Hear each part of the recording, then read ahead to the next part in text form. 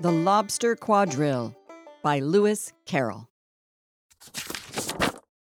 "Will you walk a little faster?" said a whiting to a snail. "There's a porpoise close behind us, and he's treading on my tail." See how eagerly the lobsters and the turtles all advance. They are waiting on the shingle. Will you come and join the dance? Will you, won't you, will you, won't you join the dance? Will you, won't you, won't you join the dance? You can really have no notion how delightful it will be when they take us up and throw us with the lobsters out to sea. But the snail replied, too far, and gave a look askance. Said he thanked the whiting kindly, but he would not join the dance.